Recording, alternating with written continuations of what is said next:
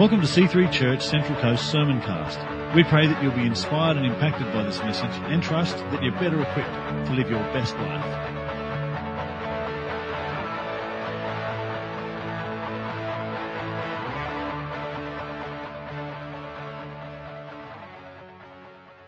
I want to read Ephesians chapter 6, just two verses that you may have heard before.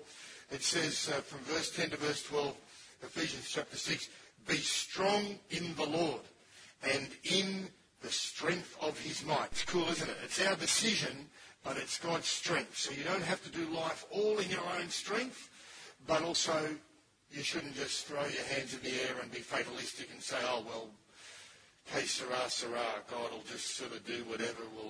No, it's decision, determination, but God's strength. Be strong in the Lord and in the strength of his might.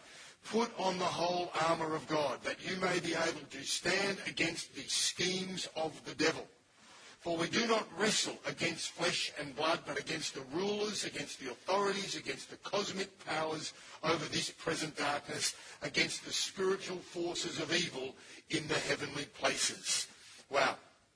Well, today we're going to, as I said, continue this series on spiritual warfare. And this passage tells us that we are in a war, that we need to be strong in God, that we have an enemy who fights on a spiritual battlefield.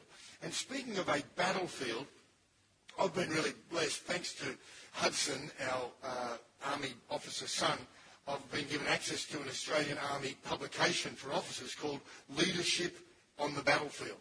It's great reading, and there's some amazing parallels between life on the battlefield from an Army perspective and the Christian life and the battle that we face. And I want to read from one section. They discuss what is known as the fog of war. It says this: the fog of war relates to the confusion in battle created by immense noise, uncertain information on the enemy, limited visibility, and the possibility of unexpected sudden changes of orders and direction. Soldiers will often cry out, "What's going on?" On top of the confusion of battle, there is an immense drain on physical and mental reserves. Doesn't that sound like life sometimes? It sounds like, what, Monday morning? Do you ever feel like crying out, "What's going on?" in your life? You feel confused, you're upset about change in your life, things that are beyond your control. You feel like there's an enemy out there somewhere getting at you, but as it says there, you have uncertain information about the enemy. And some people live like this all the time. They're living life in a fog. They have no clear direction in life, no clarity of purpose or confidence about their mission. And that chapter goes on. It talks about how to overcome this. The answer is clear. Good battle procedure, confidence in both yourself and the team, sound passage of information, practice skills, and the ability to give clear, simple, and quick orders will all assist in removing the fog of war. Sounds just like Army talk, doesn't it? It's clear, it's direct, and to the point. It then goes on to discuss the issue of fear. Listen to this. Fear. Some will charge ahead to eliminate it. Others will remain paralyzed or even flee the battlefield. The key to combating fear is to control it, and this will largely be influenced by how well the individual has been trained and prepared for battle. And that's exactly what we're doing. We're being trained and prepared for battle through these series of messages that we're discussing. And part of that training is to know your enemy. Now, last week I mentioned that as Christians, we don't need to be afraid of the devil. We shouldn't be running around, retreating from him or hiding out, hoping just to survive until Jesus comes back, to rescue us and take us home to heaven. Instead, we should be confident in life. I talked about that last week. We should be marching forward in life with Jesus. We should be empowered and anointed by the Holy Spirit. We can be resisting the devil, binding up the strong man, overcoming the devil, defeating the devil, yeah? But in order to win, we still need to know what we're fighting for, who we're fighting against, and what kind of strategies our enemy uses to have a go at us. And that's what we want to talk about today, these three things. First of all, let's think about who our enemy is. You know, the word Satan is a Hebrew word, means the adversary. And that's come to be used in our language as the proper name for this angelic being. He tries to destroy people because of his hatred of God. He's also called the devil, which comes from a Greek word meaning false accuser. He loves to do that. Now, the Bible doesn't tell us a real lot about Satan or the devil because the focus in the Bible is on God and on his redemptive plan for mankind to be reconciled to God. But we can, through a number of different passages, understand a few things about the devil. He was created by God, so he's not equal with God. He was created as an angelic being along with all the other angels. He was originally in a very special position in heaven, one of only 3 archangels, it seems. And he was esteemed for his good looks.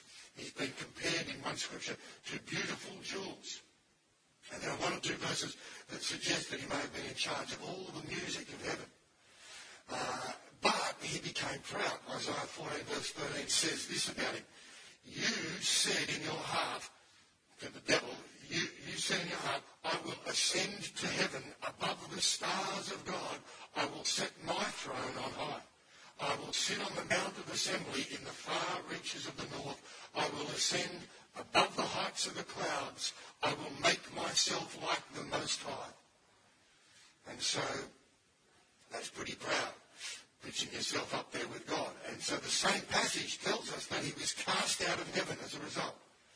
And then another passage in the book of Revelation, chapter 12, suggests that a third of the angels was cast out of heaven along with him.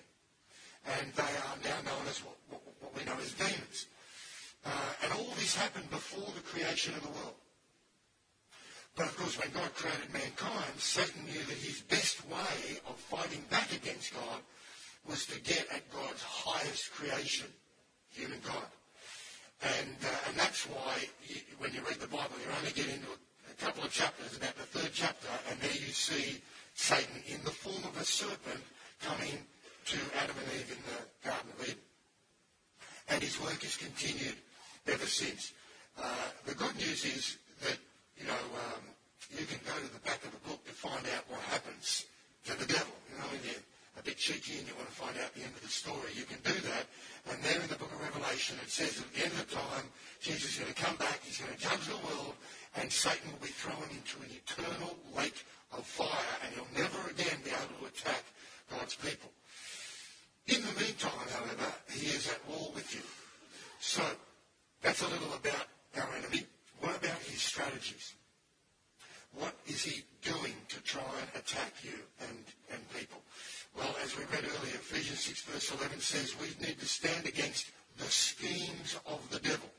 The Greek word used there for schemes is a word called methodia. So you can guess that we obviously get the word method from that Greek word. So the devil has methods. He has schemes. He has strategies. He's clever. And in 2 Corinthians chapter 2 verse 11, Paul writes, we are not ignorant of his devices. In other words, Paul assumes that believers will be aware of the devil's devices or purposes or strategies of war. That we should be aware of what he's doing, not being ignorant. 1 Peter chapter 5 verse 8 says, stay alert, watch out for your great enemy, the devil. He prowls around like a roaring lion looking for someone to devour. So, the question is, are you alert to his strategies? Are you aware of his devices? Do you understand how your enemy is attempting to defeat you? Now remember, he's not equal with God. He's not stronger than God. He can't steal you back into his kingdom by force. He can't even make you sin. But there's plenty that he can do. He can whisper into your mind thoughts and attitudes that are unhealthy. He can cast doubt on God's word. The Bible says, when Jesus tells that parable about the seed, God's word, it can be plucked straight away. And the devil, it says, the enemy comes and steals it straight away. So you can read God's word. You can hear God speaking into your heart. You can have someone sharing something that will help you get closer to God. And immediately the devil wants to steal that thought away. That seed that could do really well be planted in your heart. Something can be taken. The doubt can be cast on it, and it's immediately taken and shaken out of your heart. The devil can distort the message of the gospel with false teaching. And sadly, there's a whole bunch of cults out there that have got the roots of their message in the Bible, in a commonly accepted Christian realm, and then off they go with someone who's had a revelation. Joseph Smith, the founder of the Mormons, and he had, the Book of Moroni and the claims of gold glasses that he lost later, which he could interpret, and people go off with some unusual teachings. And that's the devil's work, to distort the true basic message of the gospel. And the devil can blind the minds of people so they can't even see who Jesus really is. He can offer occult alternatives for people interested in spiritual things. We're hearing words of prophecy. Joe says, oh, well, I've heard everyone talking about my message before I got up this morning. That's a pure, clean, godly way of spiritual things working. Words of prophecy, healing, and wonderful good things. But there's a dark side that people can get interested in, going on ghost tours or Eastern mysticism and things like this. The devil will also bring persecution to believers. He'll attack people with sickness, with other troubles in life. He'll encourage pride, division, selfishness, anything else that will hinder God's people from getting along together or getting along with the work of God. He'll tempt people to sin. He'll want people to disobey God in all kinds of ways and offer them a temptation that makes the effects of sin look much better than they really will be. He'll even tempt you individually because he'll get to know you personally. He'll figure out what is most likely to cause you to sin, and that may not be what would affect the person next to you. And of course, he accuses us. The Bible says he's the accuser of the brethren. He wants to get people to live with condemnation, feeling accused, living with guilt. And he's also got an army of demons working with him, and they are hell-bent, literally, on getting you to give up on following Jesus. So he's busy. Now, specifically, I want you to look with me at one of the major methods of the devil's attacks that he employs, and that is deception. To deceive someone means to make them believe a lie.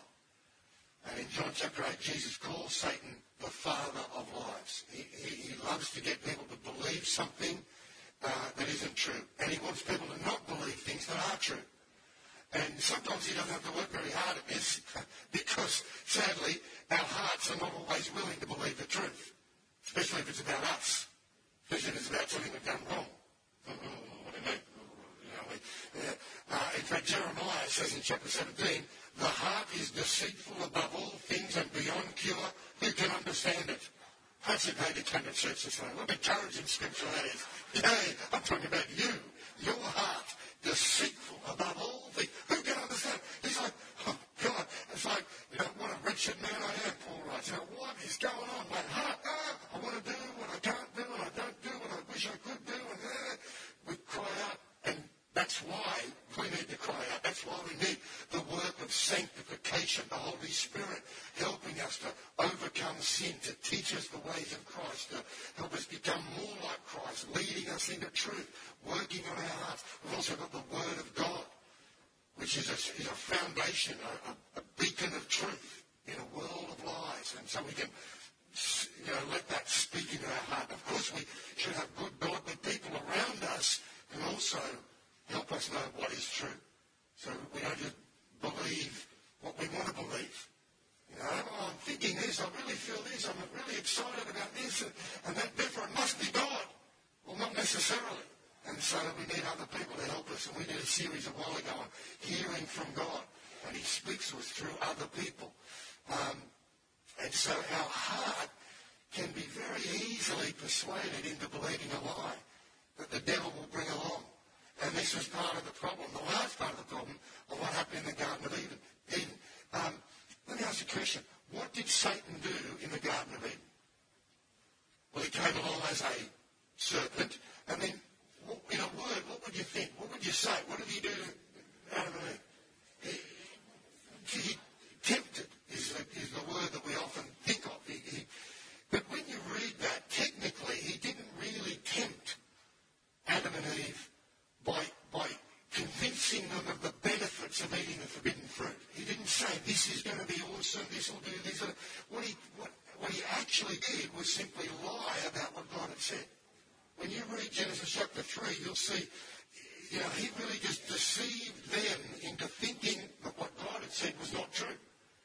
And the temptation was there. It then just says, it says in verse 4, his words were, if you eat the fruit, you will not die. Well, that was a lie, because on the day they ate it, that's when death came into the world. He said, when you eat it, you will be like God. And that just created the foundation for the temptation. But the temptation was, the next verse just says, but Eve saw the fruit and saw that it was good to eat. It was appealing. And again, the heart was willing to believe a lie, and the temptation was wrapped up. But the core message that the devil brought was just a lie, a distortion of the truth. And when we believe a lie, it's terribly powerful, because we can end up with what the Bible calls strongholds in our mind. You keep believing a lie, you'll build up a stronghold. In other words, a pattern of thinking, a bad attitude that becomes set, something that's very hard to change. A stronghold, that Greek word used in 2 Corinthians chapter 10, talks about, weapons of warfare are not carnal or fleshy, normal, but mighty in God for the pulling down of strongholds. And that stronghold word there means like a fort, a fortress, a castle. And we can end up with a fort of thought, if you like, in our mind. I'm fixed in this way. For example, let's say you have sinned. Well, that's not a hypothetical. You have sinned, so there you go. Join the club. Well, the devil lies, because he comes along and says, well, that was a shocker. You can't be forgiven for that one. You've gone too far now. I know that's a pattern of sin. You're beyond the reaches of grace now. You've used up all your lives. That's it, And so that is not true, because the Bible says Jesus does forgive us our sins, and that we're never too far from the arm of God's salvation, and that if we repent, he will forgive us for whatever we've done wrong. But he will create a thought in your mind that, if you follow that thought, can become a stronghold. There's a battle that can go on in your heart and your mind. If you follow that thought, allow it to stay and build that, oh no, I'll never be forgiven. It can become set and strong in your mind, and you can live with condemnation. And the Bible says there's no condemnation in Christ, but there's plenty in the devil. And you can end up being convinced that you are worthless, that you've gone too far, that you're beyond God's grace, and you can just live with a constant sense of guilt and shame. And that's a stronghold that some people have. And of course, others have the opposite problem. They've got a seared conscience regarding sin. They don't think they ever do anything wrong. They defend themselves all the time, and they've got another problem. They've got a stronghold of deception, saying, I'm fine, I'm okay, I've never done anything wrong. Another stronghold that comes about from his deception, that the devil bringing lies, is that of offence. When people get offended, let me ask you this. Have you ever heard someone say something bad about you, but not directly to you? I guess you have. And this is where the devil will start working. Maybe there's a friend at work that shares to you what somebody apparently said about you. Or in the family, somebody said that you thought that you said, or that they've said about you. And so, at that point, if you're smart, you'll go to the original source. And you'll either not bother, because you can just forgive them and let it go. But if it gets to you, then you want to find out what they really did say and kind of sort it out. But we may not want to do that. And we quickly get too upset. We don't like confrontation. And here's where the devil will say, oh yeah, they really did you'd say that. And not only that, they said this, this, and this. And they believe this, and they think you're terrible. And so he's whispering away, saying that person's out to get you, that, you're really bad, or they think you're really bad. And he doesn't want you to get to the truth, to work it out with that person, to repair the damage in the relationship, to find out what really was said or what's really going on. He wants division. The devil wants disunity. He's after disruption in your relationships, in your family, in your workplace, with your friends, in your church family. And so he will try and deceive you into thinking the worst about someone, or not wanting to give them the benefit of the doubt, or not wanting to confront or deal with the issue. He wants you to take on a feeling of hurt, to take on a sense of offence, and just say, well, oh, okay, and not hear the other side of the story, dude. And he'll try and convince you that, it's okay to live with unforgiveness, to have a kind of a bitterness in your heart, which is terrible, but somehow attractive to us. We kind of feel that we're justified in that. And sadly, some people choose to live like this. They've allowed the devil to deceive them in this way, to live with a stronghold of offence in their heart and their mind. And John Bevere calls this the bait of Satan. He did a whole book and DVD series on it, which you may have read or seen. And it's bait because the devil never shows you the hook. When he deceives you or tempts you, he's got bait, and there's a terrible hook behind the bait that people don't realise, they just get caught. And John Bevere says that if we retain an offence in our heart, we will filter everything through it. And it'll keep us from seeing any of our own character flaws because we're continually deferring blame to other people. And that's a big win for the devil. And he can get people in God's house, in church life, in families, at the workplace where you've got all your energy and emotional energy spent in workplace politics and upset instead of getting on with the job. Same with getting on with God's work. People, personality, and the Bible says iron sharpens iron. We can actually use conflict for a benefit. You can actually have personality differences in your family, in your workplace, in church life, and it can just sharpen you. It can actually be a good thing. You go, well, I'm surprised they said that, or that's not the way I would have done that, or that's a different way of doing things. Okay, well, I'll believe the best in them, all right? I'll learn from that, or God makes people differently. Okay, fine. And you want to decide, I will not be offended, because you people say, I'm taking offence to that. You are. You're taking it on. It's your decision. And you want to decide, no, I will not take on that offence. I'll forgive. I will love. I'll spread grace. Yeah? And so that's one of the biggest deceptions. But let me say this. The greatest deception the devil's ever made in people's minds is to get people to believe that he doesn't even exist. He's happy to be portrayed as that caricature with the pitchfork and the horns and the skinny red body, sometimes fat, sometimes skinny. Think Bugs Bunny cartoons and that. And he likes that because people think, oh, that's just a make-believe figure. Meanwhile, he's actually real and ruining people's lives, and they have no defence because they don't even know that he's there. And I don't know who to fight against. Now, you've all heard of C.S. Lewis, wrote the Narara Chronicles. But he wrote a lot of classics, and one of them was the Screwtape Letters. And maybe you've read them, and it's a fantastic book because they're a series of letters written as a fictional, satirical allegory, I guess. Is that a correct literary term, teachers? So Screwtape is a senior demon, and he's writing letters to his nephew, Wormwood, a junior devil who's been given an assignment to keep this guy, the patient, I think they call him, out of heaven. And all you read are the letters from one source to the other, but you get to fill in the picture.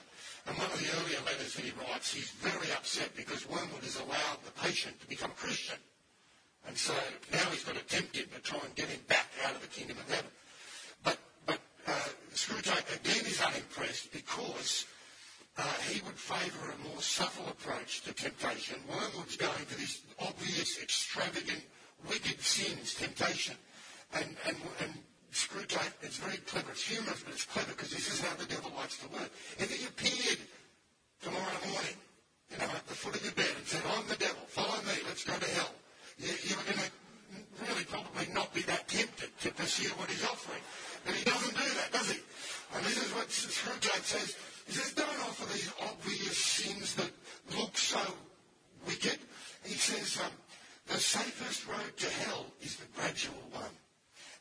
gentle slope, soft underfoot, without sudden turnings, without milestones, without signposts.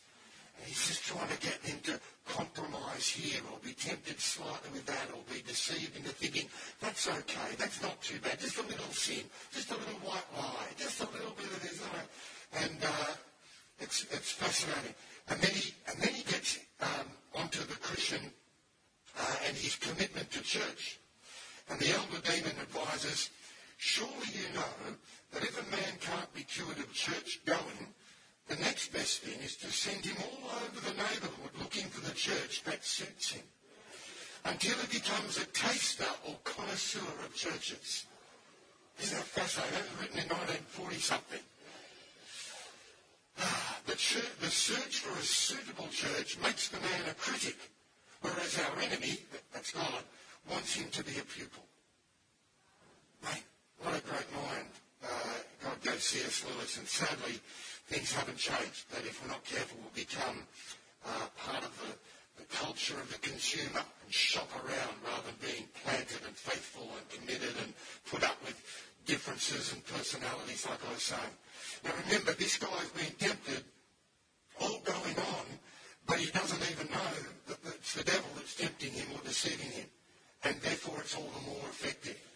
But if he can be aware that there's a spiritual war going on, then he'll be in a better position to fight. And those Frank Peretti books that came out in the 90s, I think, a while ago, This Present Darkness, they were good. I don't know how theologically accurate. You don't want to see a devil behind every problem and get all. But it does show that these were novels written with parallel of what was going on in the natural world, and then showing a spiritual war going on around the same situation. And we'll talk more in the coming weeks about how we should fight against the devil. But let's just get to the third point and talk about who the devil is, how he fights against us. I want us just to consider why. Why all this talk about fight? Why bother? Surely it's too much trouble. It sounds exhausting, doesn't it? Sort of worrying. The devil's chasing me around. I've got to be strong in God. Put on the armor of God. Why can't I just live a quiet, comfortable life? Because there's more at stake to life than your comfort. Okay? Remember Churchill? Last week I was talking about Winston Churchill. World War II. Imagine if he said, it's just a bit tiring. It's just a bit too much effort. I don't think I'm going to take on this nasty fellow Hitler. It's really, he seems all very organised. Well, we'd all be speaking German. And that's only the beginning. It'd be a lot worse than that. Actually, it wouldn't be that bad for me because I'm pretty Aryan looking. So I'd be okay. But some of you got a bit of a suntan and you'd be in big trouble. Honestly, I get on a Lufthansa flight and they always come and offer me a drink or whatever in German. I have to say, I'm sorry, I'm staying. I understand German.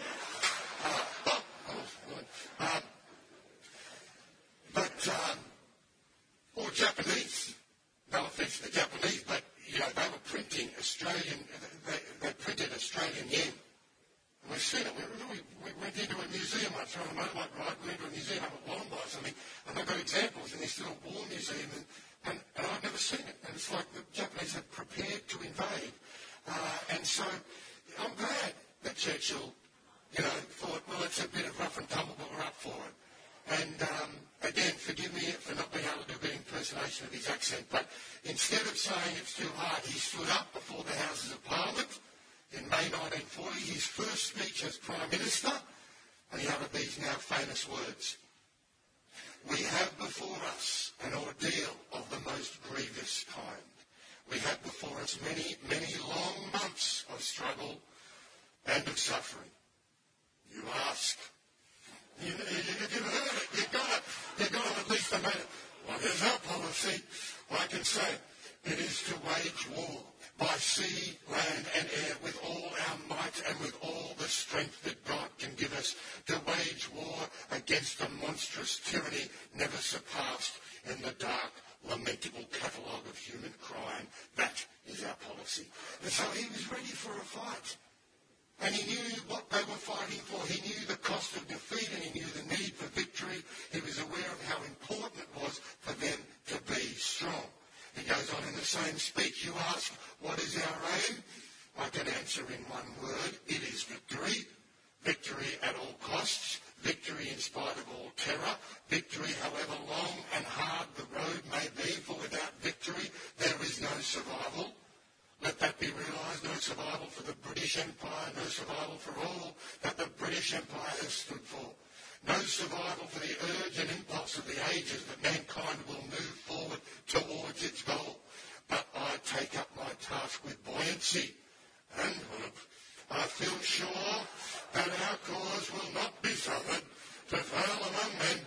All this time I feel entitled to claim the aid of all, and I say, come then, let us go forward together with our united strength.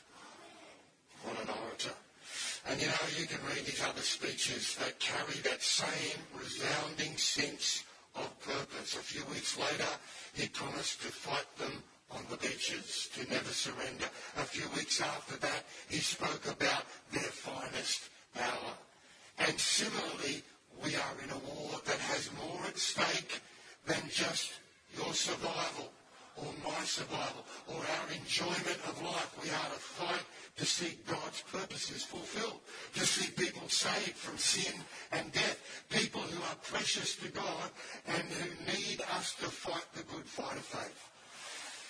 I'm just reading a book called The Mission, the Men and Me. As I said, I've got resources about real army situations recommended to me by Hudson. This is a former Delta Force commander who wrote this book, Pete Blaber. Now, Delta Force, as you may know, is the top counter-terrorist unit in the US military. This guy's been involved in Iraq, Somalia, Bosnia, Afghanistan, the search for Osama bin Laden.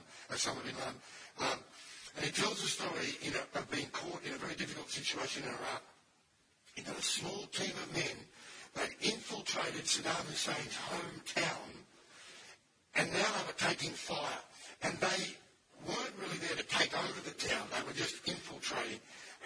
And it looked like they'd have to withdraw. But he gets a call on the radio from his boss saying, press on. And he tries to explain the situation and how he was going to jeopardise the lives of his men and ultimately their mission if they pressed on, and he was wanting to withdraw. And yet someone above him, the general in the chain of command above him, didn't seem to appreciate how things were on the ground. He was looking at a computer screen and just seeing lights, thinking we'll just keep moving forward. Meanwhile, he's got a guy in a tank saying, in very cool military language, I'm going to die. But he wasn't saying quite that, just, I'm going to be fired at 3 o'clock. It's getting, more severe. And he knows that this is, cool talk, but basically he's got to save the lives of the men. And he knows that the mission would be compromised if he doesn't withdraw. So he's told on the radio that his future as a commander could be affected if he disobeys the general's orders. And so he's got a decision to make. And then he says at that point in the book, at that point I remembered the 3 M's, the mission, the men, and me. And it's something that a Vietnam vet commander that he had before taught him many years earlier. He writes this, this veteran commander had told me the 3 M's are the keys to being successful in life. They stand for the mission, the men, and me. They're all connected. If you neglect one, you'll wreck the others. He didn't use the word wreck, it was a little more colourful. I'll just paraphrase. The first M stands for the mission, your purpose. Whether it's your personal or professional life, make sure you understand it and use it to guide all your decisions. The second M stands for the men. You must care for the welfare of your troops. The third M stands for me. Me comes last for a reason.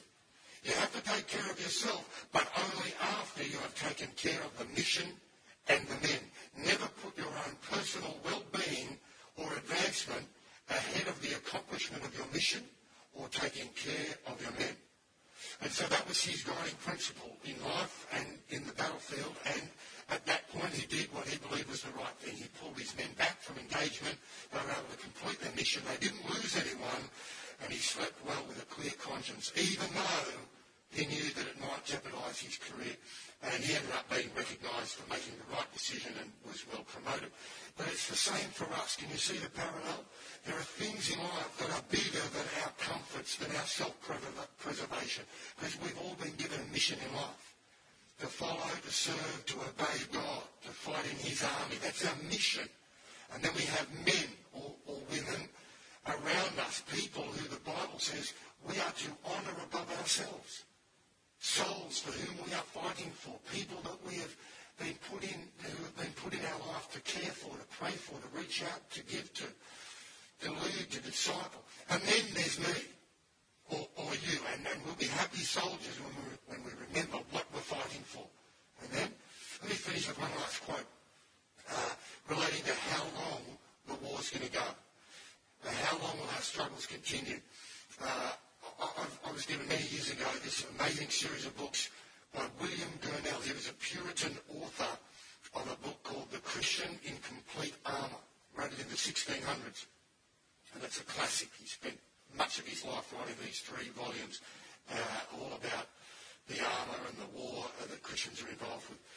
He said, the length of a man's combat with Satan, actually, I'll just give you a little aside. When I wrote this down and I was rereading it this morning, I'd missed an A.